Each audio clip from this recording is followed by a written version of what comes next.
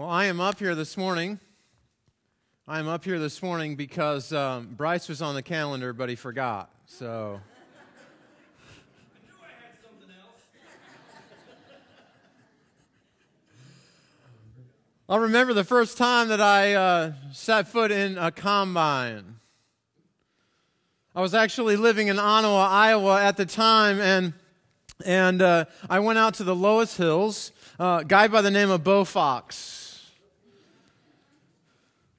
set foot in his combine. To be honest with you, I cannot remember whether the combine was red or green.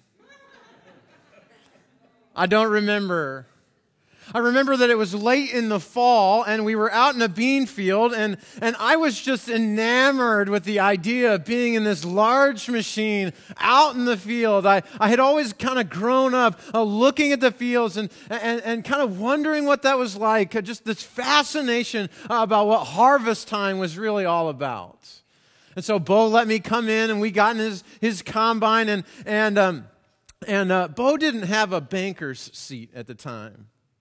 See that the banker's seat is that seat that sits next to the driver, right? That's because the banker comes, he owns the combine. And he didn't have one of those, so I got to sit on the toolbox kind of pressed up against the side of the cab, and it was fantastic. And after a while, Bo was explaining all the different things that the combine does, and I was watching as the grain would come, and the auger would fill whatever the compartment's called, and it would just overflow, and we would get to dump it, and I got to pull the lever and watch all the grain kind of begin to fall out. It was amazing. And then he let me drive. No, he really let me drive. And I got to drive this large piece of machinery through the field as it just ate up the beans, and harvest time was happening. It was wonderful. And it just is a reminder to me that the kind of celebration that happens with harvest, right? I mean, harvest is really a celebration. I mean, all the work has been put in, all the things have been done, all the rain has happened, and now it's time to see what happens, right? To see the full pods of beans or corn. Harvest time is a celebration. We're in this series, just a couple weeks series that we're entitling Harvest, and we want to explore this idea of harvest and this kind of celebration that can happen as a church as we gather together. You see, harvest can happen, a celebration can happen for all kinds of reasons if you have ever gone to school for a long period of time, right? I mean, harvest is that graduation.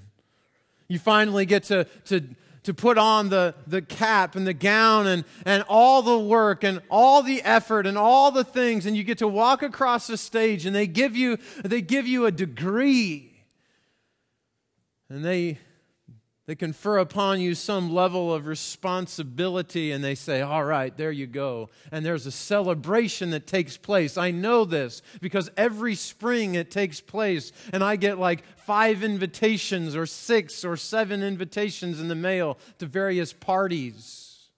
Harvest time has happened. Sometimes harvest and this kind of celebration can take place at the end of a long career, can't it?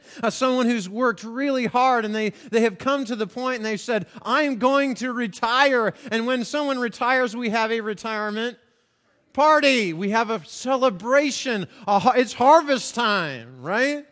All the work and the culmination of everything that has taken place. Sometimes it's a project, right? Sometimes if there's a large building project, oftentimes at the end there'll be a celebration, and someone will take a bottle of wine and just as a way of christening, as a celebration of what has taken place over this glorious project, they'll break it. And I have no idea what that means, but it's a celebration, right? Harvest time is a celebration. Just recently, my good friend David Frost, he's now in the Masters Race Division, which means he's 40 years old or older. And he was really excited because he thought, maybe now I can qualify. My marathon qualifying time has gone up. And so maybe this year I can do it. And so several weeks ago, I had the privilege of being with him as he raced through the city of Des Moines. And there was a harvest at the end. He ran 3:14:58, and his qualifying time was 3:15. And there was celebration. Sometimes it's great to be able to celebrate. Harvest is that time. And what we're talking about over the next couple of weeks is just this idea of celebrating this kind of harvest. Now, what's true of the world that we live in with all of the celebration is that we can celebrate a harvest of good news. There's a harvest of the gospel. In fact, in Matthew chapter 9, Jesus has done some healing, and Jesus talks about a harvest of the gospel, of the people that can come into full bloom. What's interesting about what Jesus said is he said that the harvest is ready. In other words, there's red apples out there waiting to be picked. What's amazing to me is we don't even have to do all the work. Jesus has said, hey, there are folks, there are people waiting to be picked off the tree. All we need to do is give them good news. You know what the harvest field needs? Is workers, Jesus says. It needs workers.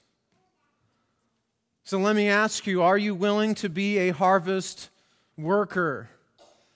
To put in the kind of effort that's going to take place to see a full bloom, kind of a celebration when the harvest time comes.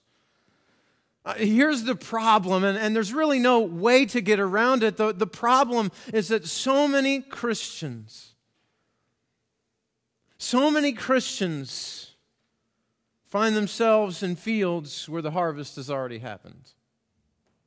Imagine yourself going to one of the fields that is adjacent to our building this morning, out with your combine, lowering the head and driving through the fields. It would look a little funny, wouldn't it?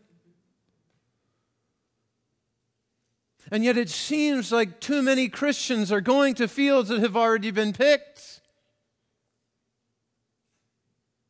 And I wonder if it's because to share the good news can sometimes be scary. I mean, let's just be honest with one another. We come to church, we hear about sharing our faith, we hear about sharing the good news, we understand it, we understand even that someone at some point shared the good news with us. And yet to take that step across the aisle or across the tracks or across town or to pick up the phone, to initiate relationship, this can be a scary thing. Perhaps it's intimidating. Tom Rainer, who has devoted his life to talking about and researching and helping Christians come to understand what it means to share their faith, to reach the unchurched. He gave several ideas in a book that he wrote several years ago in regards to why it is that Christians don't talk about the good news. That instead of going to fields that are ready to be picked, they go to empty fields. He says sometimes it's because there's a spiritual lethargy. In other words, there's a spiritual laziness that takes place. Sometimes we just get in a groove and we're comfortable and it's scary and we don't really want to go out. He says that sometimes we're just simply scared of rejection. We can't quite take that. And so we don't share. He said sometimes we're too busy. Our lives are so full of so many other things, maybe so many church activities even, that we forget about what this gathering is really all about. Maybe we've given in, he says, to the tolerant culture and have simply said, well, I want to be tolerant to everybody's feelings and thoughts. After all, this is just what I think. Maybe it's because we're too out of practice, he says. Maybe it's that we just need to invite. Well, if harvest is supposed to be a celebration, and we're not harvesting, then what does it take for us to do so? In 2 Corinthians, where our primary text is this morning, if you want to follow along in the Bibles that you have in front of you, it's page 805. In 2 Corinthians chapter 5, Paul just opens up this box. He opens up this box that confronts us with our responsibility to the harvest. To allow harvest, again, to be a celebration of people who are coming to know who Jesus is. It's amazing how this text confronts us and motivates us. Look at verses 18 through 20 for a moment. He's gone on and he's talked about this idea of reconcile, bringing two opposite things together. And in verse 18 he says, all this is from God, who reconciled us to himself through Christ and gave us the ministry of reconciliation. That God was reconciling the world to himself in Christ, not counting men's sins against them. And he's committed to us the message of reconciliation. We're therefore Christ's ambassadors. As though God were making his appeal through us, we implore you on Christ's behalf, be reconciled to God. Do you recognize that?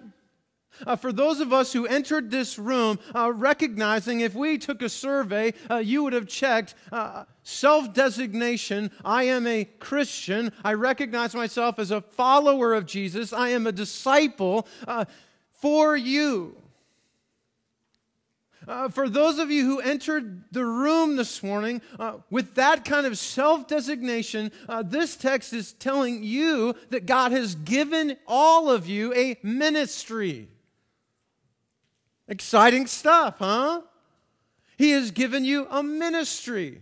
And this ministry is of reconcile. The same ministry that Christ gave to you, you are to give to other people.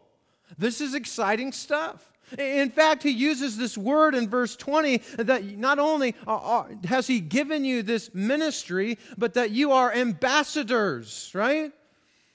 You're someone acting under the authority of someone else, God, and he is giving that kind of authority to you to go out and do your ministry. This is really exciting stuff. And your ministry is to go to the harvest field and bring people who don't yet know about the ministry of reconcile, of bringing these two things together, and give it to them. So, there is something about us as a people, as a church. There's something that needs to move us toward harvest of the good news. We have to be moved. Now, I know that part of this is we have to begin to own our faith. I've known lots of people over the years in ministry who, for whatever reason, have owned the faith of their parents, or maybe the faith of their grandparents, or maybe even the faith of their children. And so they come in and they go through the motion of doing things that make it look or appear as if their faith has blossomed or grown, and yet it really hasn't. Perhaps we need to take steps to say, I'm going to own my faith. I'm going to start today. I'm going to own this responsibility that is mine in Scripture. Because something has happened to me, and I want to recognize the harvest. I want to recognize the celebration in the life of someone else. When I was in 5th grade, I remember very distinctly, we had this day, and we were asked to bring something that was symbolic of something that was important to us in our life. So there I was in 5th grade, and I was like any other normal 5th grade boy, right? I was the smallest in my class. I wanted to be good at sports, and I wanted other people to like me. Has anybody else been there? Sometimes it's that way at work, isn't it? I want other people to like me, and so I do things to try and get other people to like me. But there was that day in 5th grade, and I thought, what is really important to me? And to this day, I couldn't tell you just exactly what it was that drove me to this, but I had this old Bible, this old King James Bible that many years before my mom had given me, and she had written inside of it, And it had gone from like my grandpa to my mom to me, and I was able to give it to someone else. But that day, I brought that King James Version, black leather-bound Bible to school. And it was my way of just simply trying to say to everyone around me, I want my faith to be my own. I'm going to own this. I'm going to be an ambassador. I don't even know entirely what that means yet, but I'm going to accept this responsibility that God has given me. Folks, some of you may just need today to decide, I'm going to own this. I'm going to own this faith. I'm going to own this responsibility. I will be an ambassador for Christ. Perhaps you just need to be a little more intentional. You see, one of the great things about being in church is that we get to hang out with each other, isn't it? I mean, when we come to church, it's a gathering of Christians, and we come and we encourage each other, and we exhort each other, and we poke each other a little bit, and we prod each other, and we push each other, and we love each other, and we forgive each other, and there's all kinds of one another's in the Bible, right? And it's a wonderful gathering. But one of the things that we sometimes forget is that we gather here, right? Because we're called to go out there. That's what we're supposed to be doing. See, we're not called out of our culture. We're called to go into our culture. And gang, we have to be willing to do that. We want to see a harvest happen, then this is something that has to take place. And so maybe we just need to be intentional and a little more comfortable with those who aren't comfortable in here. We have to be comfortable out there so that they can feel comfortable in here. Are you tracking? Who are your non-Christian friends? Who are your unchurched people that you enjoy hanging out with? I have a couple of friends. One I met while I was at a triathlon. The other I met because he's a neighbor. Now, I can tell you that neither one of these guys lives overwhelmingly like they're followers of Jesus. But I try and hang out with them as often as I can. I call them, I text them, I go running with them.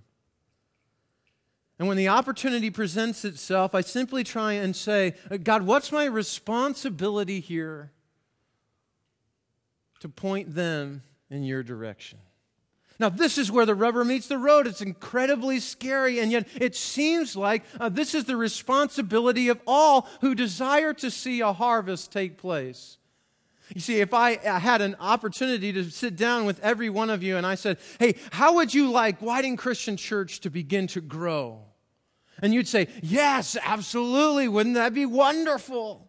And if I followed that up with, what are you willing to do? Are you willing to talk to those non-Christian friends at work or in your neighborhood or get to know some? We might begin to mumble or make excuses. You see, a harvest, this celebration, means we have to get busy. We have to be intentional. What's your motivation? Do you know the difference between want to and want to want to? You know the difference, right? The difference in motivation between want to and want to want to. Let me give you an example. I want to learn how to play guitar. Some of you, this might be the case. I want to lose weight. I want to go exercise. Right? I want to save money. I want to want. And sometimes we carry this right over into our responsibility as Christians, as these ambassadors. I want to share with other people about Jesus. You see, the bottom line is when we want to do something, we do it. When I want to train for a marathon, I go out every day and I train hard and I make sure it happens. If I want to get a degree, I make sure that I go to school and I attend class and I get my homework done. If I want to be an ambassador, I share with other people about who Jesus is. You see, there's a difference in motivation between want to and want to want to. So how do you change your want to a want? I want to share. How do we change that to I want to share? In the text in 2 Corinthians, the bottom line is this: Christ's work motivates our movement. Christ's work motivates our movement. Notice the things that Christ has done for us, in us, around us. You see, what motivates this kind of ambassadorship is not us looking at ourselves and saying, I'm just going to pull myself up by the bootstraps and think real hard about it. Notice what leads us, what motivates us, what leads us to want to do this. Verse 14 in chapter 5, for Christ's love compels us, because we are convinced that one died for all, and therefore all died. Love compels us. It drives us in a cart of love to go in places that we never thought humanly possible. And we go there because we recognize what it is to live for Christ. His love compels us. Jeremiah, as a prophet, said, I have to deliver this message because if I don't, like it's fire in my bones, right? This is the kind of thing that Paul is talking about. The love of Christ and what He has done for us compels us to share. To be these kind of ambassadors, to change our want to want to want. I brought several ropes with me this morning. This is not a new rope. It's tattered and worn. I don't know if you can notice this, but when you drop it, dirt falls off. It's not the cleanest thing. Gang, this is us. If we try and tie ourselves off with this rope, we're in trouble. It's worn, it's dirty, it's frayed. And we cannot possibly come to the other side of the chasm of where Christ is with this. And yet before Christ, this is exactly what we have. Can I tell you something about me that you don't know about me? When I was about 9 or 10 years old, I had this tree out in my front yard. I liked to climb it. And there was this sassy little girl down the street. And I climbed up in the tree, and she was really sassy that day. And I was really ornery that day. And she was saying something to me, and I thought, I am going to show her. So I climbed close to the top of the tree. And there she was, right down there. And I thought, I could hit her from here. And so I did what you never should do. I went,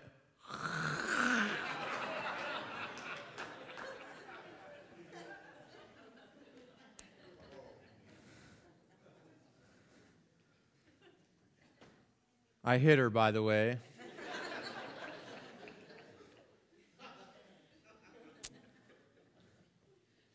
Why do I tell you that? Because for a long time, that's the rope I was using. You see, I'm broken. I have rebelled against God, knowing what is good and doing wrong anyway. I have allowed profane language to leave my lips. I have more than once become angry into a rage.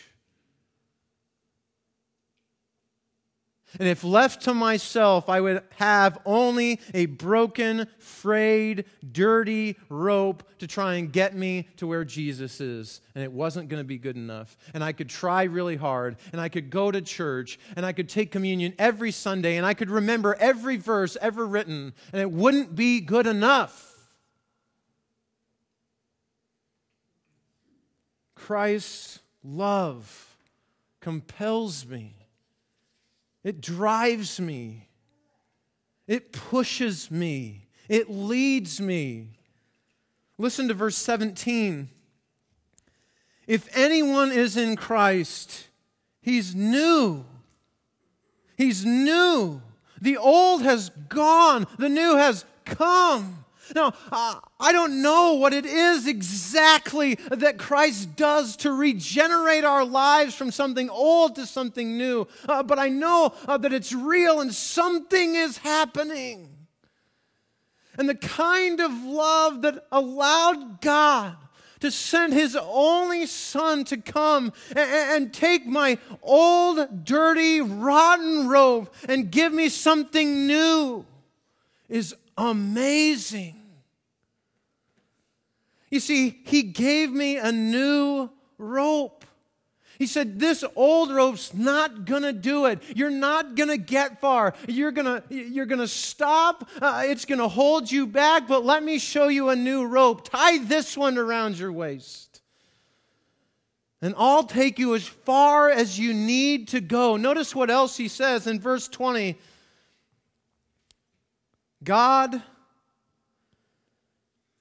In verse 21, God made Him who had no sin to be sin for us.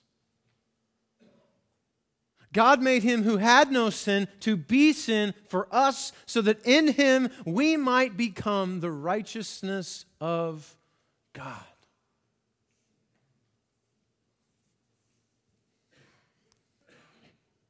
Put your sin in there.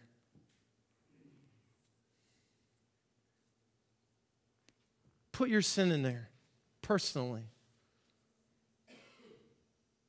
God made Him who had no sin to be spitting in a girl's hair. God made Him who had no sin to be profane language. God made Him who had no sin to be, and you fill in the blank. He was giving us new rope. You see, reconcile is about two pieces of rope, one clean and one dirty, that somehow, some way, God in His glory brings together, ties together, and says, I'm going to make right what you can't. He made Him sin so that we might be the righteousness of God.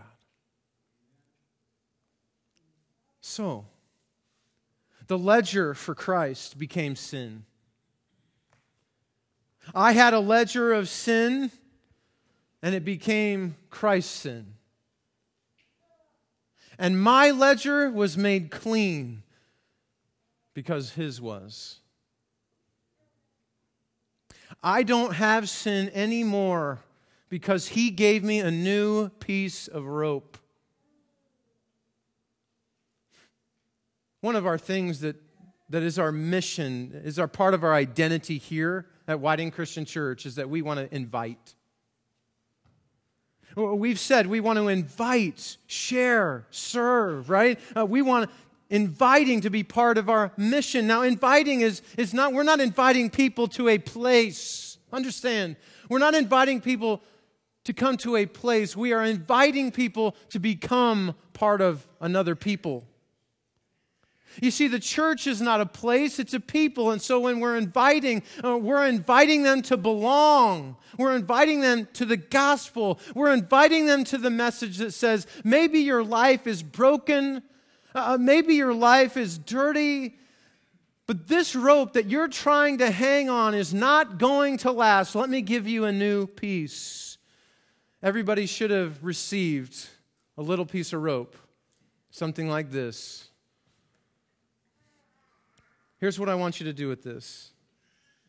I want you to use this as bulletin board material to motivate you to the kind of ambassador that Christ has called you to be. I have a good friend. He likes to do triathlons, and he likes to put bulletin board material up. He's ranked 6th in the world in his particular age group, and so what he does is he puts the guy that's in front of him, he puts his face on the bulletin board and says, that's the guy I'm going after. Maybe it's time for you to do the same. To say, I am here on the authority of Christ to give someone new pieces of rope. And I'm going to put their face on my bulletin board, and I'm going to make sure that I understand my responsibility. Use the rope as a reminder. You've been given life. Now give it to someone else. And here's the hard thing about this text. At the very end, as you go into chapter 6, as God's fellow workers, we urge you not to receive God's grace in vain. You know why you need this? Because the grace that was offered to you, that you received, is not only about you. To receive God's grace without giving more in return is to receive God's grace in vain. It's empty. So take the rope and help others receive. Be an ambassador. Christ's work motivates your movement. Let's pray. Gracious God, we love you. We thank you for reconciling us, for taking us as sinful people, as broken, as dirty, and giving us a new peace. We love you. In Jesus' name, amen.